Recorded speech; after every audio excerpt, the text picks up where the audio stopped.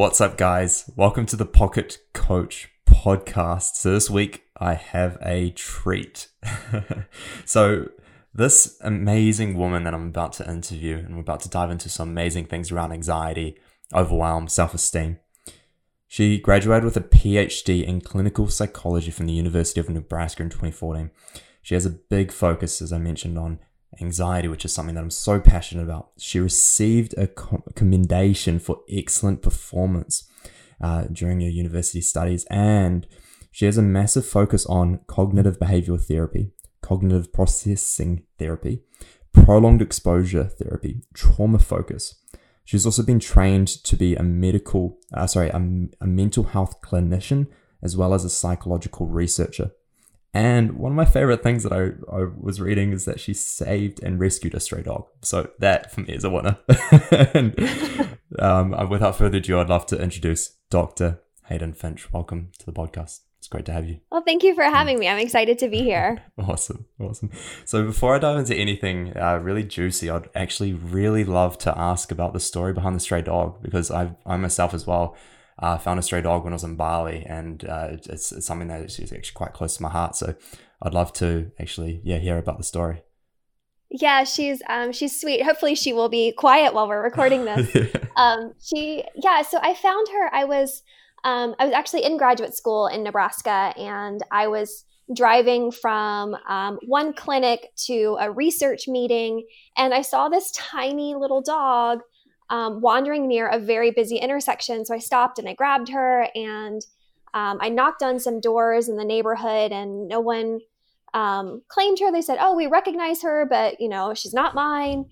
And so I took her to a vet to see if she was microchipped, and reported her as found, and no one ever claimed her, poor thing, but she was pregnant and skeletal. And so eventually the city said, well, if you don't surrender her, then she's yours. And Wow. I couldn't take her to a shelter and risk that she would be euthanized. So she joined our family, and she is happy and healthy now. And we love her.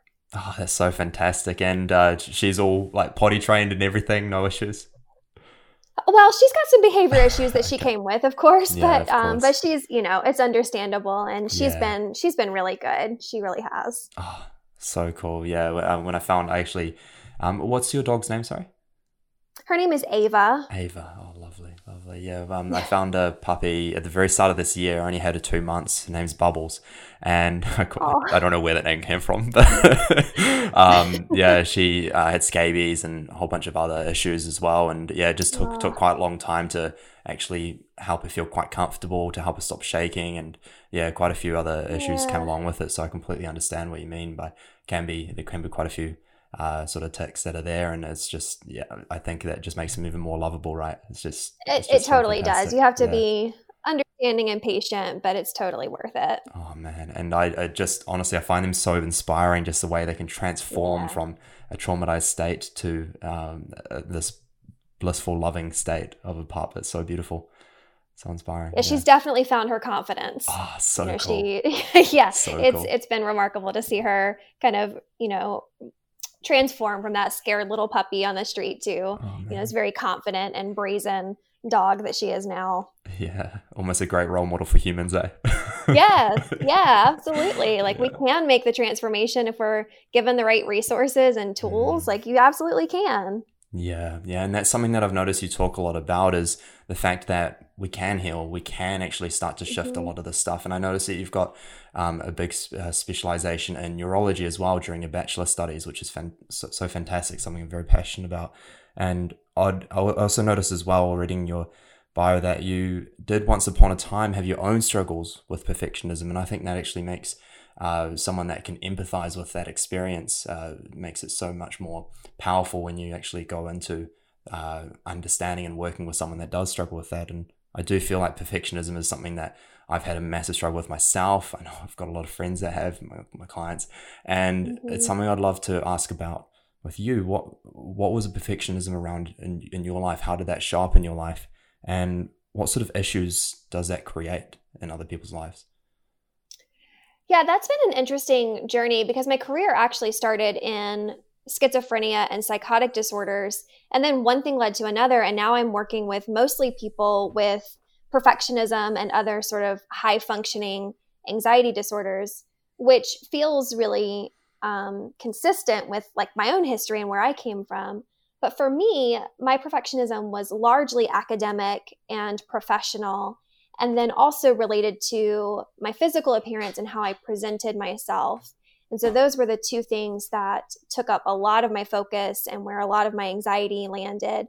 Right. And I didn't understand it as perfectionism when it was at its worst. And that's what I've noticed with a lot of my own clients is they don't necessarily identify themselves as perfectionists. The idea is like, well, I'm not perfect enough to be a perfectionist, so that can't possibly be it.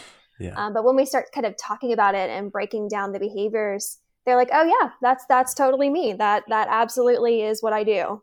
I see. And what are those sort of behaviors that you identify? Well, it's things like not knowing when to stop and, the bar always being just above where you can reach and never feeling good enough. And, it's like working hard and still feeling like that's never enough. Like you can't ever get a break and nothing is ever good enough for you to pat yourself on the back and tell yourself that you did a good job. And it can show up in a lot of different ways. It can show up in overdoing it, which is what I was doing, not knowing when to stop. Or it can be avoiding and procrastinating and kind of this fear of failure that keeps you from even engaging. So it can have a lot of different presentations. Yeah, and it sounds like perfectionism being such a core root, it does, like you said, cause a lot of seeable issues. And there's so many different aspects that this can arise as. So perfectionism being such a strong root, how do we deal with perfectionism? How does one actually come to an understanding of, okay, this is something that I'm struggling with. What can I do about it now that I've identified it? Well, yeah, the way I start is helping people kind of piece together how perfectionism is showing up in their lives. So the first goal we work on is understanding that the standards I've set for myself have become connected to my self-worth. I only see myself as a worthy person when I've accomplished these goals, which, by the way, I can't ever actually accomplish. So therefore, I'm never really a worthwhile person. And when our self-worth gets enmeshed with these like achievement-oriented goals, that's where perfectionism starts. And that's where we really start to develop some unhealthy thinking patterns and behaviors. So that's where we start, is trying to map all that out and figure out, well, what are the standards that you have for your life? What do you expect from yourself?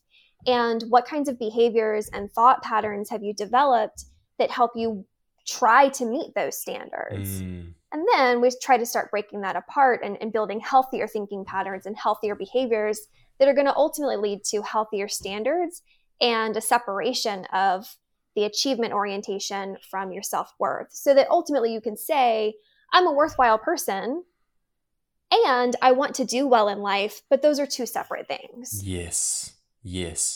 Okay, so you talked about shifting thinking patterns and creating a almost new relationship with these intentions, I think, if you will, rather than expectations of self, of these are my goals, these are where I want to be. However, my sense of worth and sense of value is not attached to that. So how does one actually start to create the separation and actually thicken the line between those two? Well, we do two things in cognitive behavioral therapy. One is we start working on the entire concept of being able to have a thought and not necessarily buy into it as being true. So I can have the thought that I must look perfect before I can go to work, but that thought isn't necessarily true. So being able to separate those two things is the first step, and recognize that we can have thoughts and we can choose whether we act on those or don't, or buy into them or don't.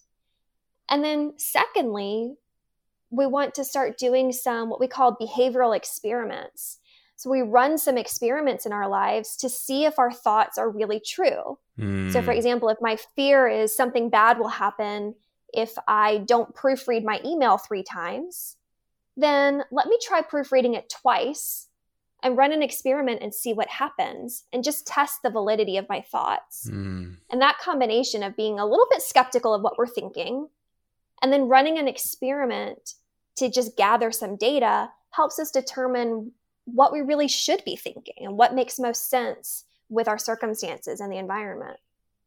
I love that. I love that. That's just such a beautiful breakdown of what they use in Buddhism almost, which is this idea of a concept of creating space between me and my mind, me and my body, and being the observer rather than the one that is in.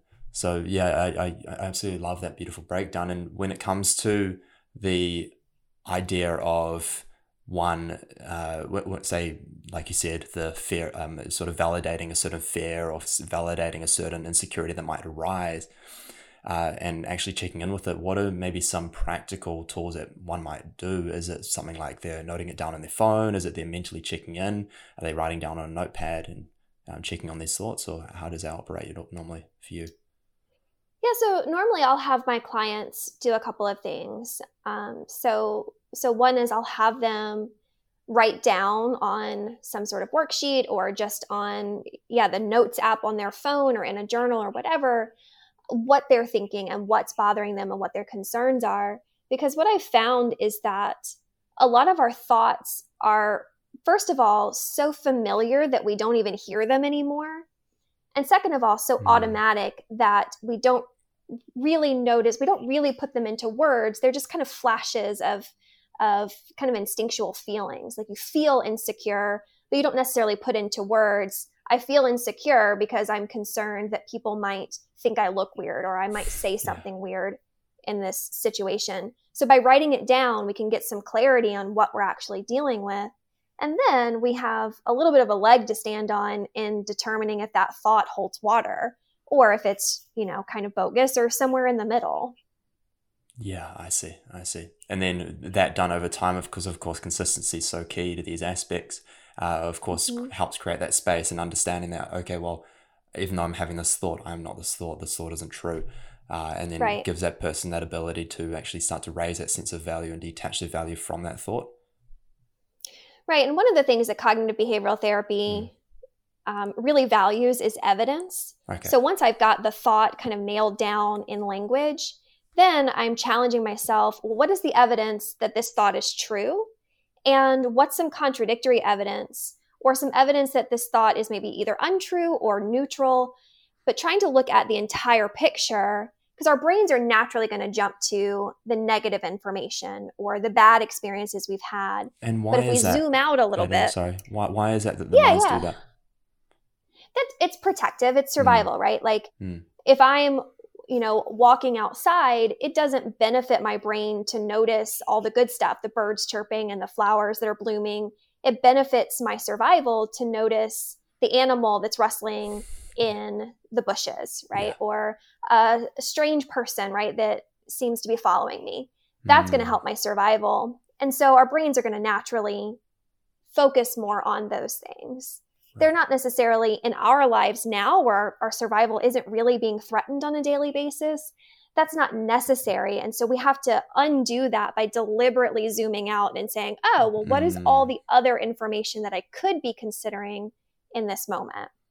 Right. And of course, one of those practices is just firstly becoming more aware of those thoughts and starting to note them down, coming away from the idea of validating them in a way that actually allows us to create that space. And then you talked about creating action. So is that putting ourselves within the situation that would normally lead to us being triggered and then finding a new path? How does it? Yeah, ultimately, we want to do that in kind of a systematic way. We don't want to necessarily jump to the scariest, crazy situation we can imagine. We want to start with something small. So like my proofreading example, if sending out an email without any proofreading seems way scary, then let's go from 3 to 2 times and just see what happens. And if 2 goes well, then eventually we'll go down to just 1. And maybe we decide to leave it there if that feels kind of normal. But anxiety, I think a lot of people want to try to think their way out of anxiety and just realize that their thoughts are irrational or that they're, kind of extreme. Yeah. But anxiety really needs us to get in the situation and show our brains that we're safe. Our brains learn best by being shown and not being told. Yeah.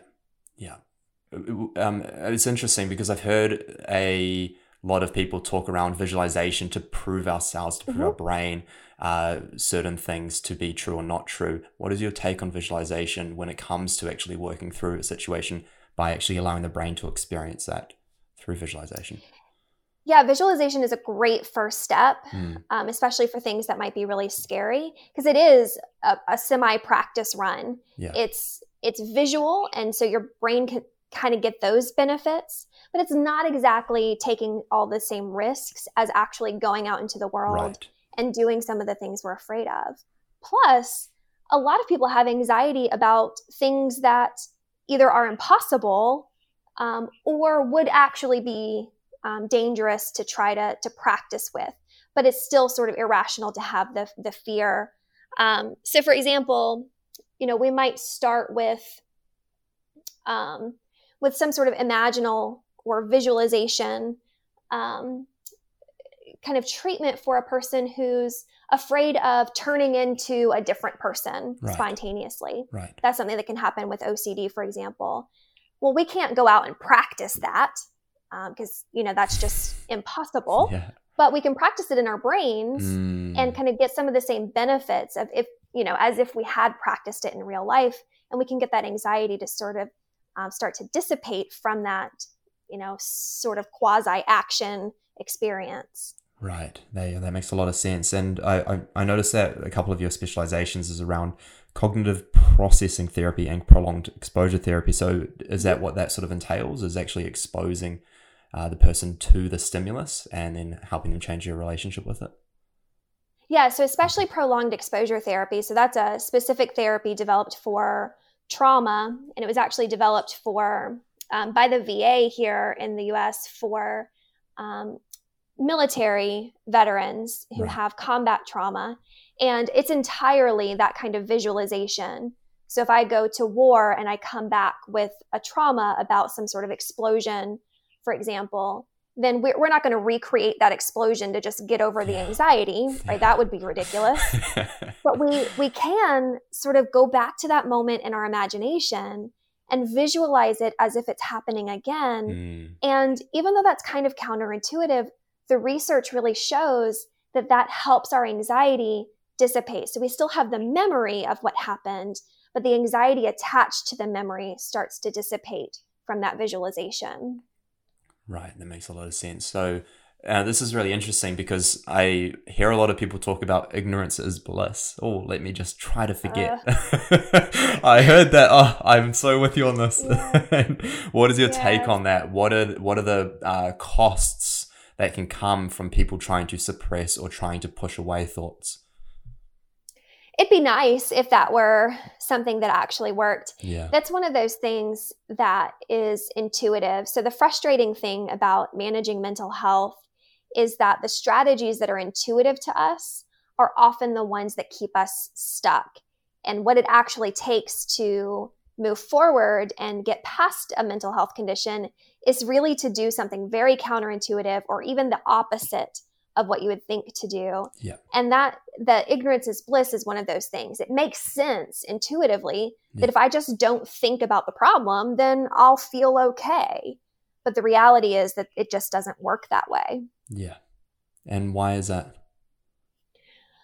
Well, we don't actually forget, right? Like it's still in our head, and we're just sort of bouncing around it as if it's not there, but it really is. You can sort of pretend like it's not, but it's there. So it's not like you're actually ignoring it, or that it's actually been suppressed anywhere. It's still there.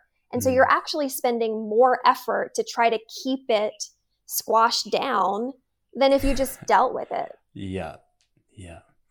And what I've definitely found with my own experiences and with my own healing is it's almost seems initially like the more painful route to actually do the work. However, it definitely brings the greatest solution at the end of the day. And that is that sense of freedom. And that's an investment for later in my life where I finally get to be free from that struggle rather than having to deal with it, like the simmering anxiety in the background constantly and always having that feeling and fear that's there.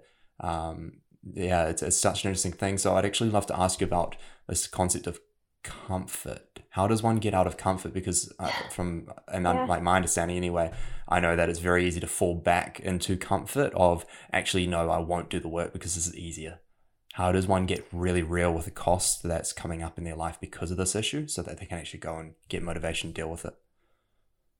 Yeah, that's one of the toughest parts, I think, of people's journey to change, is getting to that point where the benefits of changing outweigh the benefits of staying in your comfort zone. And you can be in pain psychologically, but the benefits of staying in your comfort zone might still outweigh that. And that's going to keep you stuck in that comfort zone. Yeah. So watching people kind of get to that point, or helping them get to that point where there's a shift and they're finally ready to step out of their comfort zone is a really important part of their journey, because that's, it's going to be uncomfortable to ever step out of your comfort zone, but it's a necessary part of ever healing. Yeah, I love that. So almost helping the brain get really real with the fact that the benefits of this change is going to outweigh the benefits of just staying the same. Or even looking at the cost of staying the same is worse than the cost of the change. Ultimately we have to trust the process a little bit and trust ourselves. And that, I think, is difficult for people to get around to. We want certainty that if I do this hard thing, then it is definitely going to improve my life. Yeah. And unfortunately, we don't have that. We just have a good guess and, what research has told us and what's worked for other people. But there's never a guarantee that for you as an individual that the hard work is going to pay off. But we do have to sort of go into it with some confidence and faith that if I do the hard work, I'm going to have the same results that all these other people have had. Right. And I love that word you used, faith. How does one develop faith? Because I find that it's definitely such a key thing for someone to actually be able to take that first step of actually, I have faith that this can work if I put my mind and my focus towards this. Yeah, and I think that's really individual. For some people, that faith is going to come, from traditional sources like religion or spirituality. And for other people, it comes from, me showing them the data, what the research says. It says that 80% of people, when they do these 3 things, they experience this outcome. Right. And that helps people have faith. And sometimes it's more blind faith and just saying, okay, Hayden, I don't know that this is going to work, but I trust you and I have faith in you that you will help me get there. Right. And the best source of faith, I think, is when people can come and they say, I'm scared out of my mind that this isn't going to work, but I have faith in myself. I've seen myself be able to overcome challenges in the past. And I believe that with the right tools, I can do it too. I have faith in myself that way. Love that. I've seen you talk a lot around anxiety, and faith is definitely a big aspect when it comes to anxiety. How would you define anxiety, and how would you define the root of anxiety?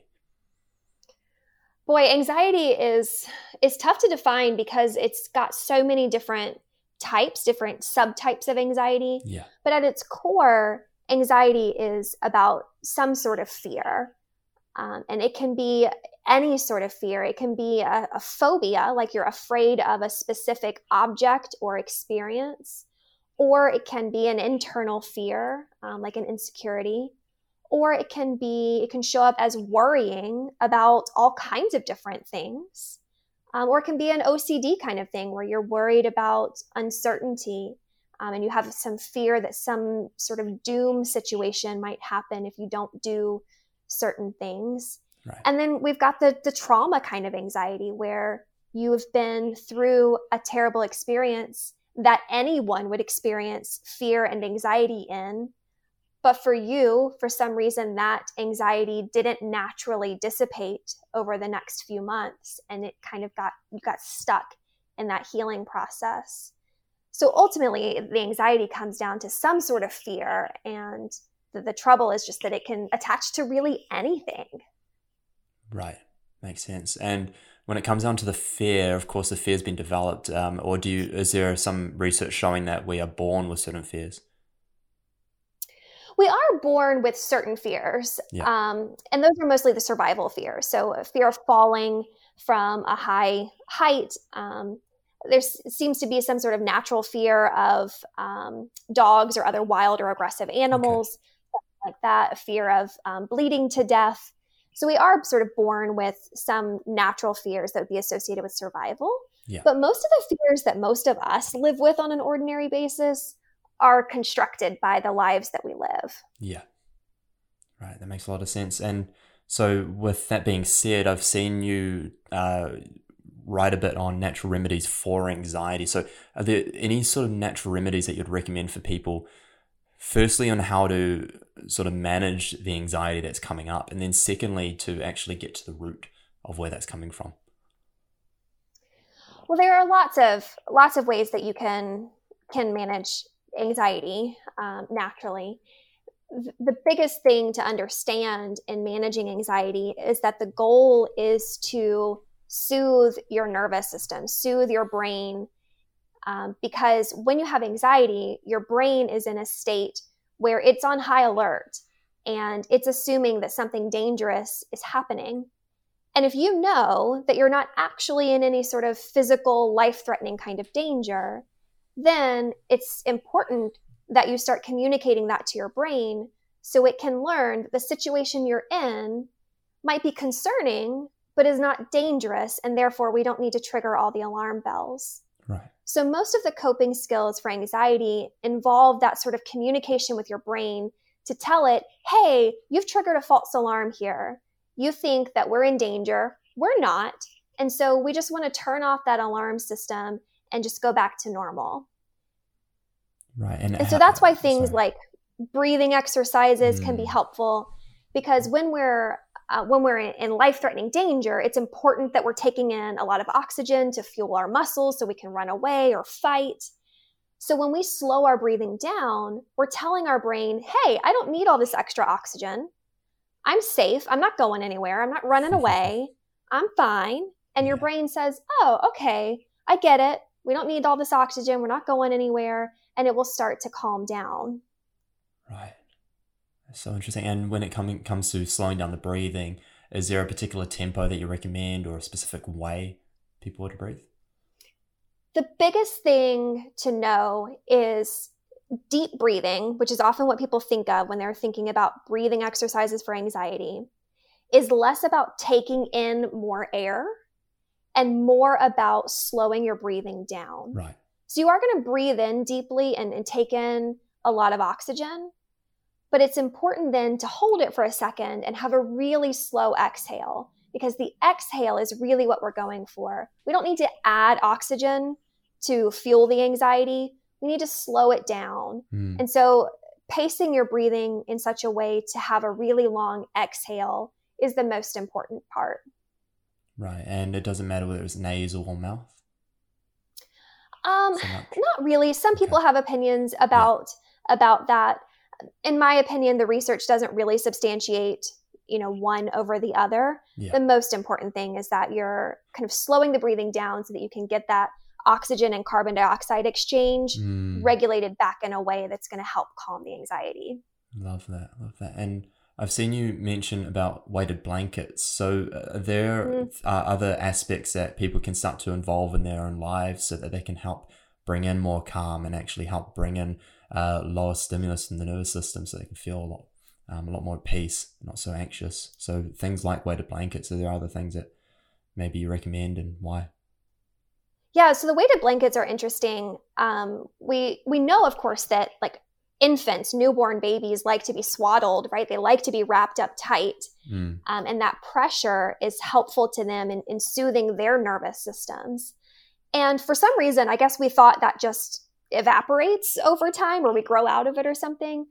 And we do develop a better ability to regulate our own nervous system without that kind of pressure over time.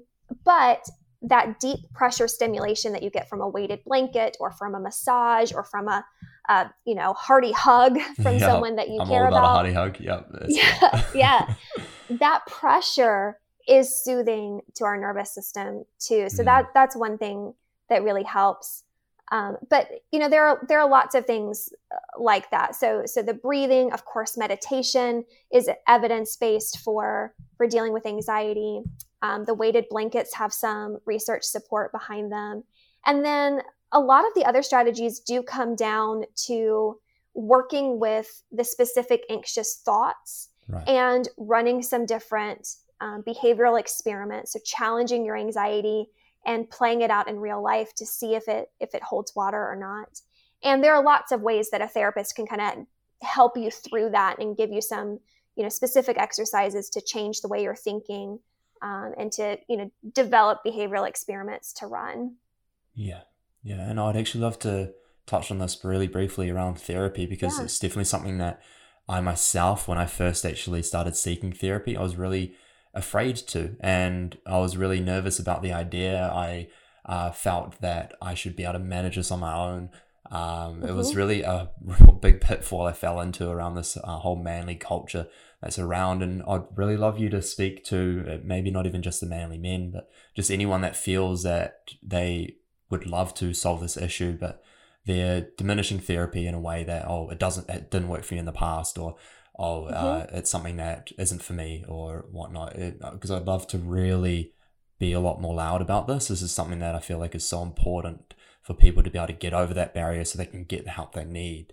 So what would you say to those people who feel like, maybe therapy isn't for me, or if I do that, then I'm not doing it on my own?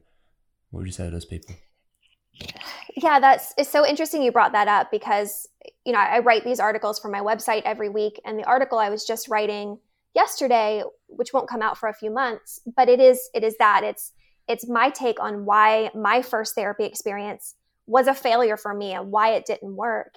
And one of the conclusions I came to was those kinds of fears you just mentioned. So that fear that I was going to be judged for being there. I felt ashamed for being in therapy because I thought I had failed by letting my life get to the point that I was so anxious. I thought I had done something wrong to cause that, and therefore I was embarrassed to need help for that sort of thing.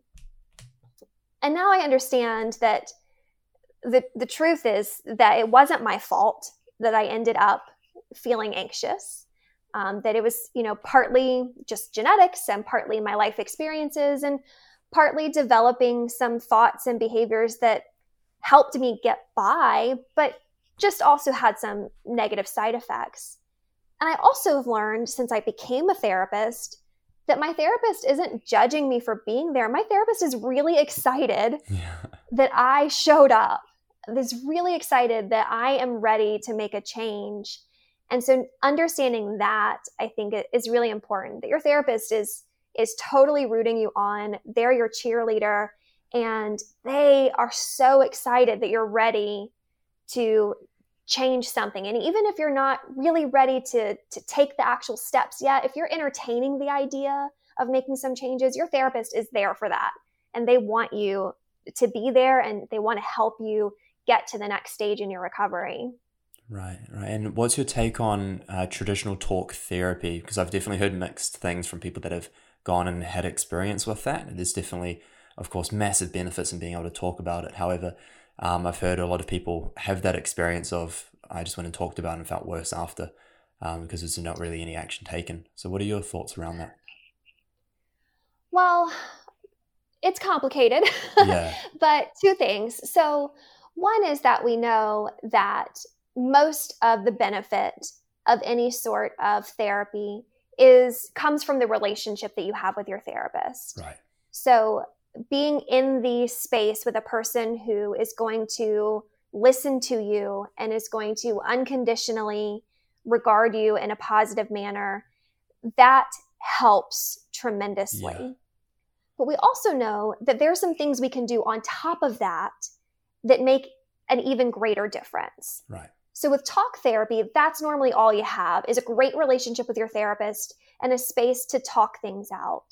But if you add on top of that some specific research-based techniques, now we're really getting somewhere, because you have a great relationship with your therapist. That's going to be a major agent of change. But on top of that, you've got some really actionable strategies you can use to really heal from it. And that, in my opinion, and based on what the research says, that's really where we need to be focused, is that type of therapy. Yeah, I completely resonate with this. That's fantastic. And so, of course, you've mentioned breathing, you've mentioned going to the notepad in a way and actually challenging those thoughts that are coming up. And how can one actually start to, I suppose, implement that in terms of maybe it being in some sort of routine? Is that something that you'd suggest people doing sort of every night, going, sitting down, okay, sort of what sort of thoughts that came up today, or is it something that they do on the go? What's your sort of recommendation in terms of creating a routine around these anxiety remedies in a way? Well, for the thought-based ones, the sooner in time we can sit down with our thoughts, the better. So if I have a thought first thing in the morning and then I don't get around to really dealing with it until the evening, that's good, but it's even better if I can deal with it close to in real time. That's not always possible because of the lives we live, but the closer you can make that, the better. So you can really tap into what you're actually thinking and feeling and not having to recreate that in hindsight. But one of the things that I recommend for my clients is to experiment with some different strategies and then pick 2 or 3 or 4 that made the most difference and figure out a routine around those. So there are hundreds of things you can do to manage your anxiety, but pick the 2 or 3 or 4 that make the biggest difference for you and really focus on making those a core part of your life. Right. I love that. And I've seen you speak a lot around self-esteem, self-belief. So, of course, that's definitely a massive thing when it comes to anxiety as well. From my understanding anyway, having a greater sense of self-esteem, self-belief definitely helps and aids around working through anxiety. So what are some things that people can do in order to actually start to raise that sense of belief, sense of esteem?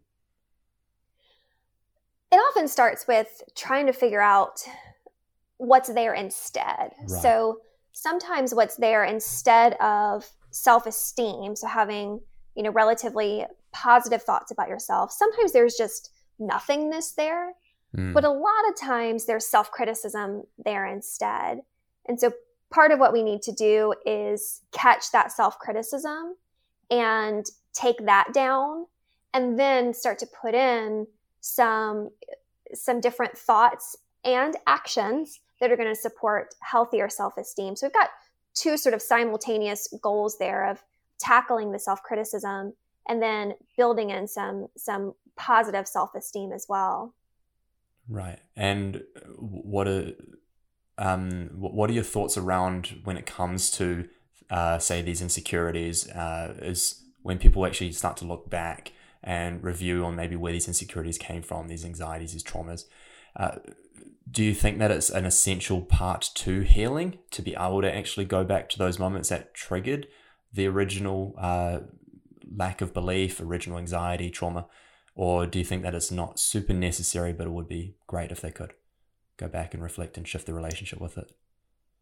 Yeah, the attitude of cognitive behavioral therapy is that the specific moment in time that started our struggle isn't necessarily important to figuring out how to heal from it. Right.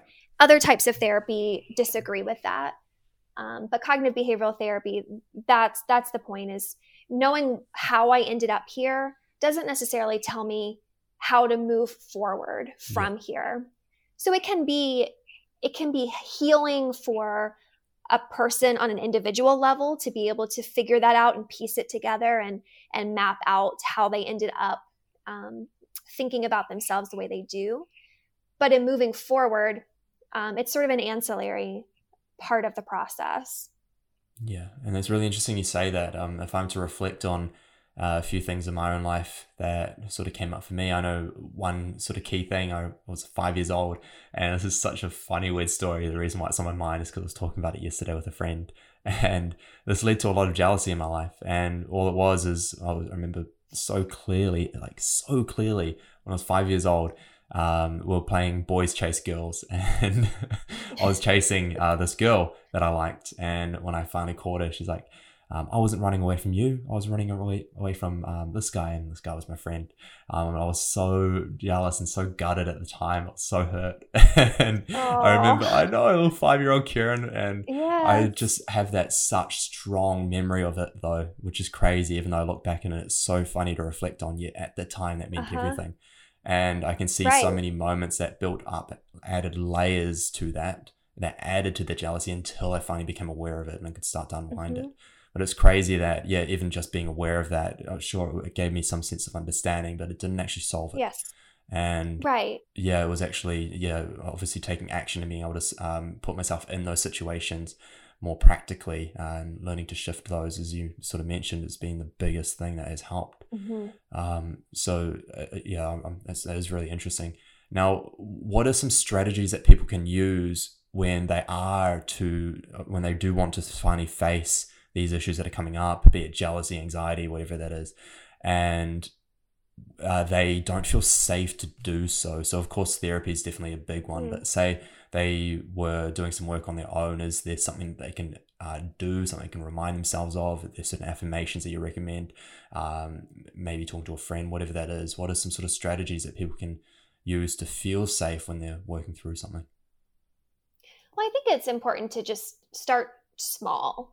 I think sometimes when we think about where we want to end up psychologically and how we want to think about ourselves and what we want to be doing with our lives, that can seem like a really far distance from where we are right now. And it can be intimidating to jump straight there. So if right now, for example, I think, I'm a bad friend, but I know that I want to believe that I'm a good friend because I probably deserve that.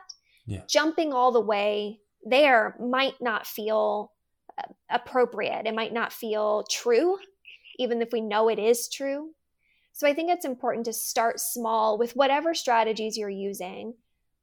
So for example, with this strategy of trying to change the way we think about ourselves, like put a little ish on it. So, if I'm thinking I'm a bad friend, be like, I'm bad-ish, right? Or if I'm really trying to take a step, I'm a good-ish friend, right? But that ish kind of gives us some wiggle room, and that can feel a little bit safer than going all the way from bad to good.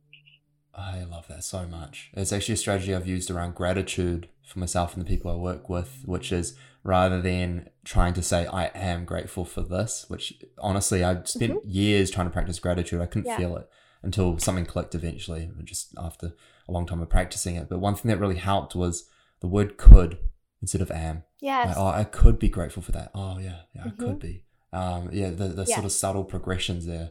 So key. I love that ish. That I'm stealing that. I'm using that. I love that. Yeah. Another example of that is that, like with the should thoughts, I, especially retrospectively. So I should have known that was going to happen.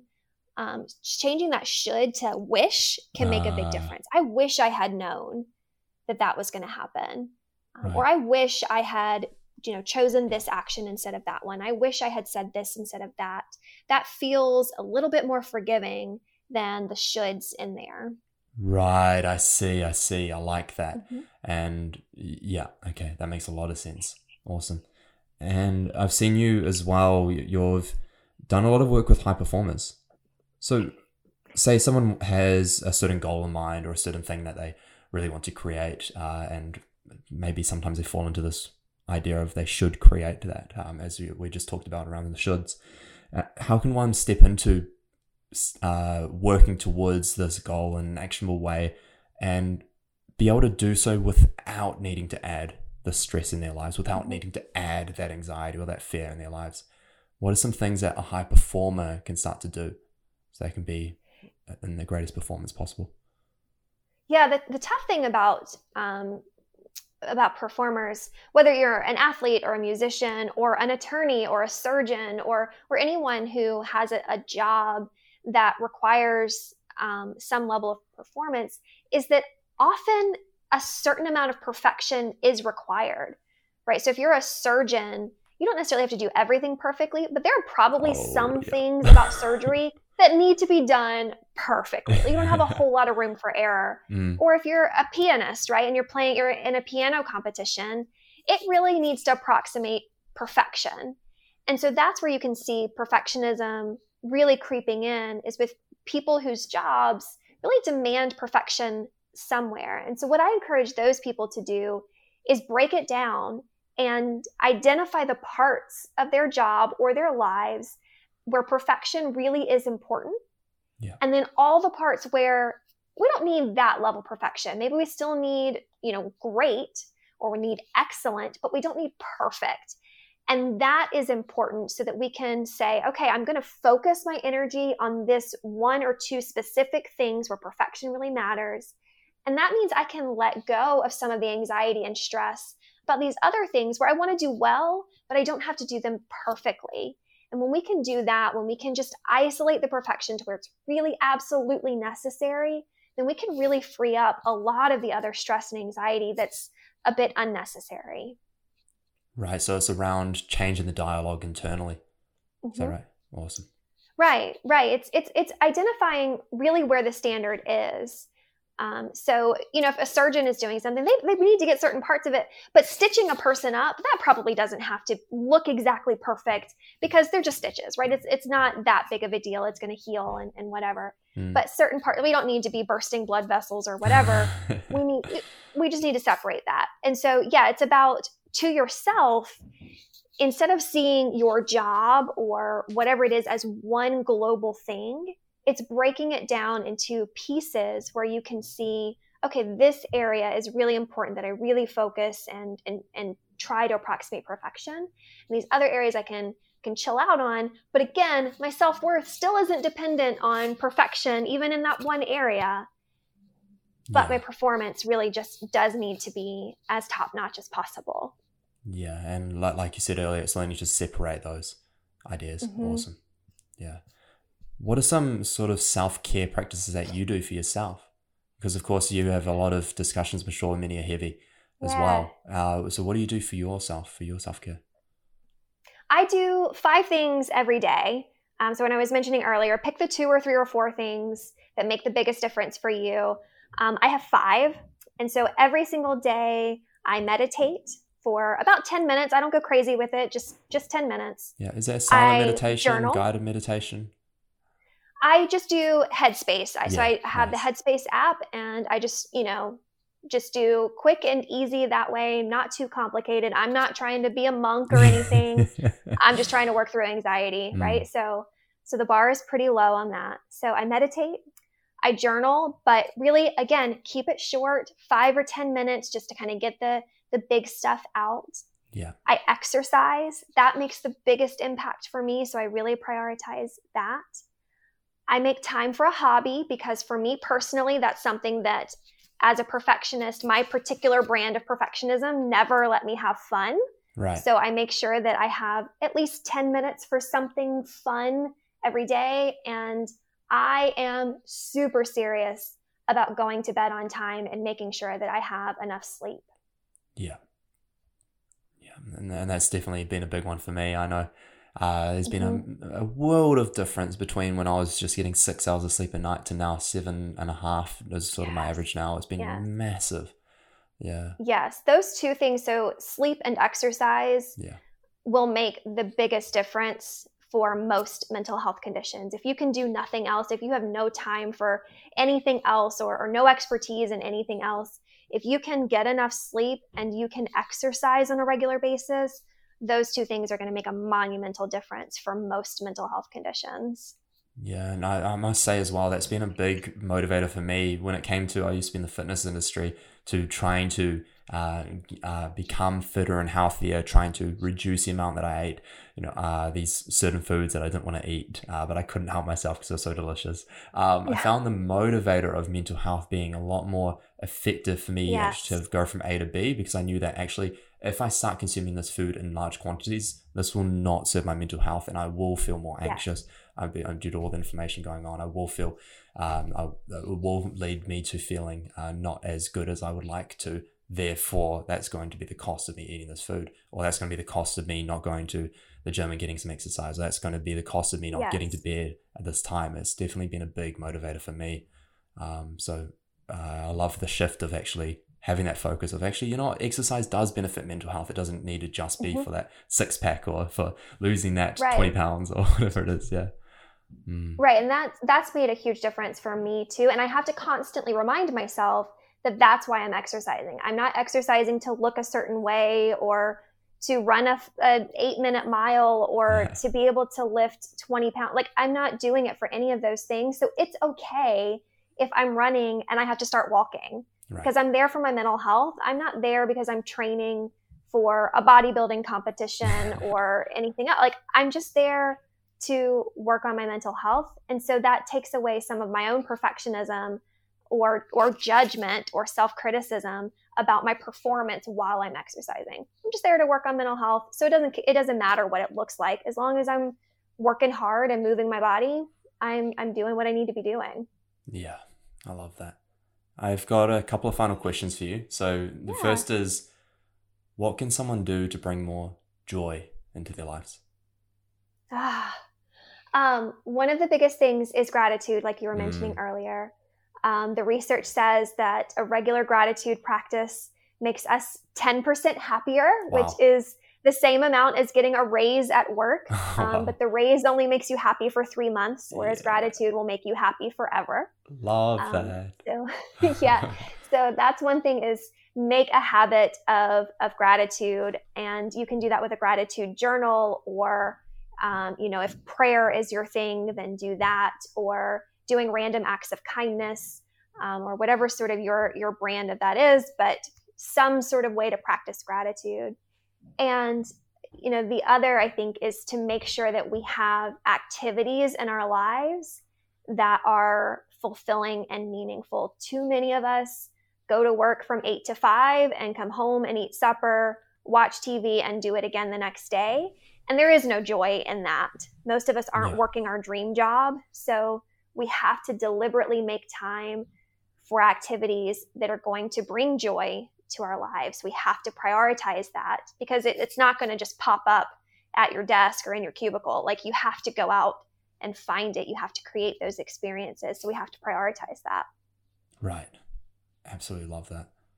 One thing in particular that I've actually struggled with a lot up until probably even 6 to 12 months ago, heck, I still struggle with this every now and again, honestly, which is this idea of receiving love. So in the spiritual community, they talk about that as a concept. However, it's just essentially, if it's to really talk about it in the most basic form, it's just that feeling of when someone compliments me or when someone says, I love you, to actually feel that rather than just dismissing it or bouncing it back or being like, oh, thanks, and then moving on, actually, but feeling it and acknowledging it. And I know that's a big factor to do with self-esteem, but what are some things that people can do to actually start to acknowledge and start to receive love, I suppose, is the best way to ask. It's exactly what you just described. So that's one of the homework assignments in cognitive processing therapy, which you mentioned earlier. One of the homework assignments is to practice giving and receiving compliments. Wow. And the point of that is, especially on the receiving compliments end,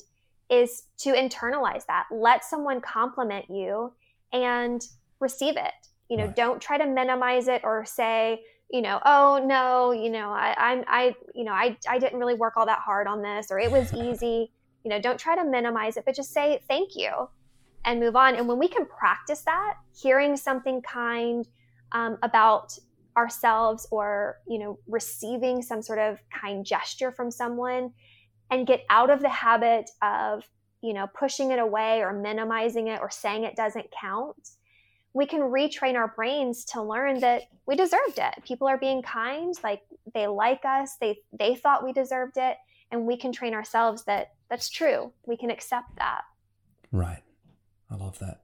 And second to last thing, around nutrition, do you feel that there's a really key component here, and are there any recommendations around that?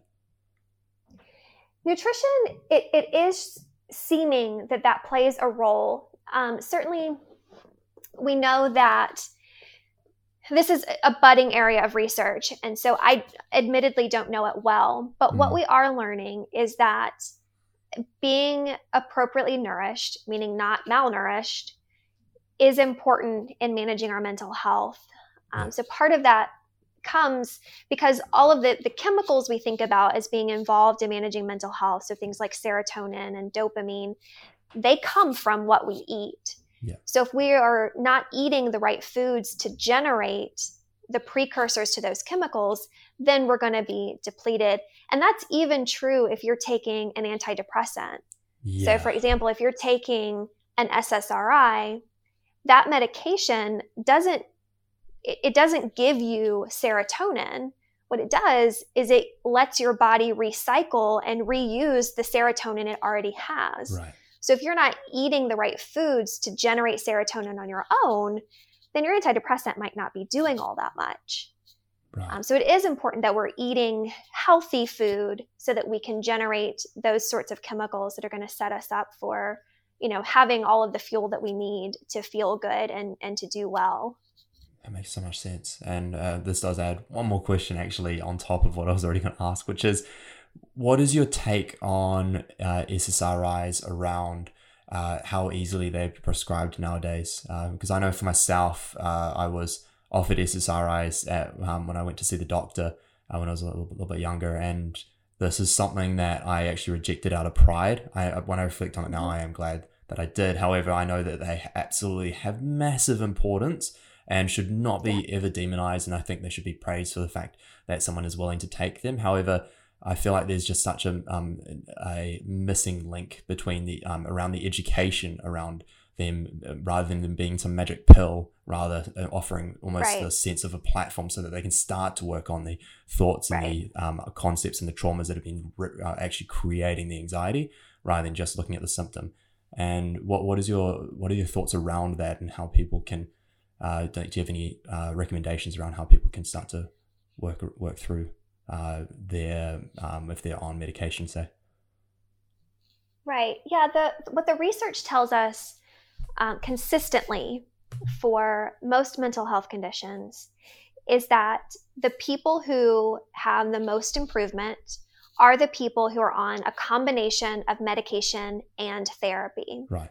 That combination is superior to either alone. Yeah. Unfortunately, at least here in the US, if you go to your regular physician and complain of symptoms of depression or anxiety, you're likely to walk out with a prescription for a medication, but not a referral to a therapist. Yeah, same here. And that's a real issue. So I've even had clients who've told me, I went to my doctor and asked specifically for a referral to a therapist, and instead I walked out with a prescription for Zoloft or Prozac or something. And they were very disappointed in that. So I do think that that's an issue. And there are lots of reasons why that is the case, why the physicians are prescribing a medication without also a referral to therapy. But you're right, too, that there also is a lack of education about the purpose and the role of medication in your overall recovery. The medication, you're right, is intended to be a tool to help you then figure out how you're going to adjust your lifestyle in a way that's going to be healthier for you. It gives you a boost so you can start to work through your thoughts. You can run some behavioral experiments. It gives you a little bit of a head start so you can make those changes. And then ultimately, the idea is to keep going with those changes you've made and eventually remove the medication when you don't need that boost anymore. Love that so much. Yeah, thank you for that. Last question. What heals you? Oh, I think the most healing thing is relationships, right? Having people in our lives that add value, that remind us of our purpose, remind us of our value. Relationships, I think, are the biggest healing factor for me and for most people. Yeah. Dr. Hayden, thank you so much for coming on. This has been absolutely amazing. I've honestly taken a lot away myself.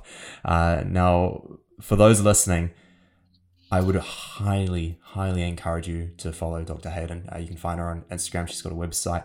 Do you mind actually just letting them know where they can find you exactly? Yeah, so on Instagram, I'm at Hayden Finch, PhD. And my website is called Master Your Mental Health. So it's at masteryourmh.com. And there you can find links to all the articles that I post every week. I've got tons of articles there on overcoming anxiety, on coping skills. I give you worksheets so you can put them into action. I give you lots of tips and strategies. So you can find all of that there at masteryourmh.com. And I've got a workbook specifically for self-criticism because I found that that's really where people were struggling the most. So it's a 4-step, step-by-step how to overcome self-criticism. I'll walk you through it, give you tons of evidence-based strategies for working through self-criticism. You can find that specifically at masteryourmh.com/critic workbook. Love that. Guys, if you aren't already looking on Instagram and on a website, okay, I highly recommend that you do that. Dr. Hayden has done a lot of work in over the last few years around really helping a lot of people to start to work through their anxiety and really work through this idea of low self-esteem, low self-belief. So if you feel that this is something you want to learn more about, please go and check her out on Instagram, on a website, and absolutely give that workbook a try. Now, if you did find that you got much from this, and I'm pretty sure that you did, because I know I did, please subscribe to this podcast and give it a rating, as well, as doing that actually allows us to start to reach more people. If you feel that there is someone in your life that maybe is struggling with some of the things that we've just talked about and covered, then please do them a favor and share this with them. Honestly, this is the sort of stuff that I really wish I knew when I was going through these deeper struggles, and it would have honestly changed my world if someone had shared this sort of information with me. So it would really mean the world to me, and I'm sure to the person that might be struggling, if you were willing to step into that. Other than that, guys, stay blessed, much love, and thanks for tuning in, and I'll see you next time. Take care.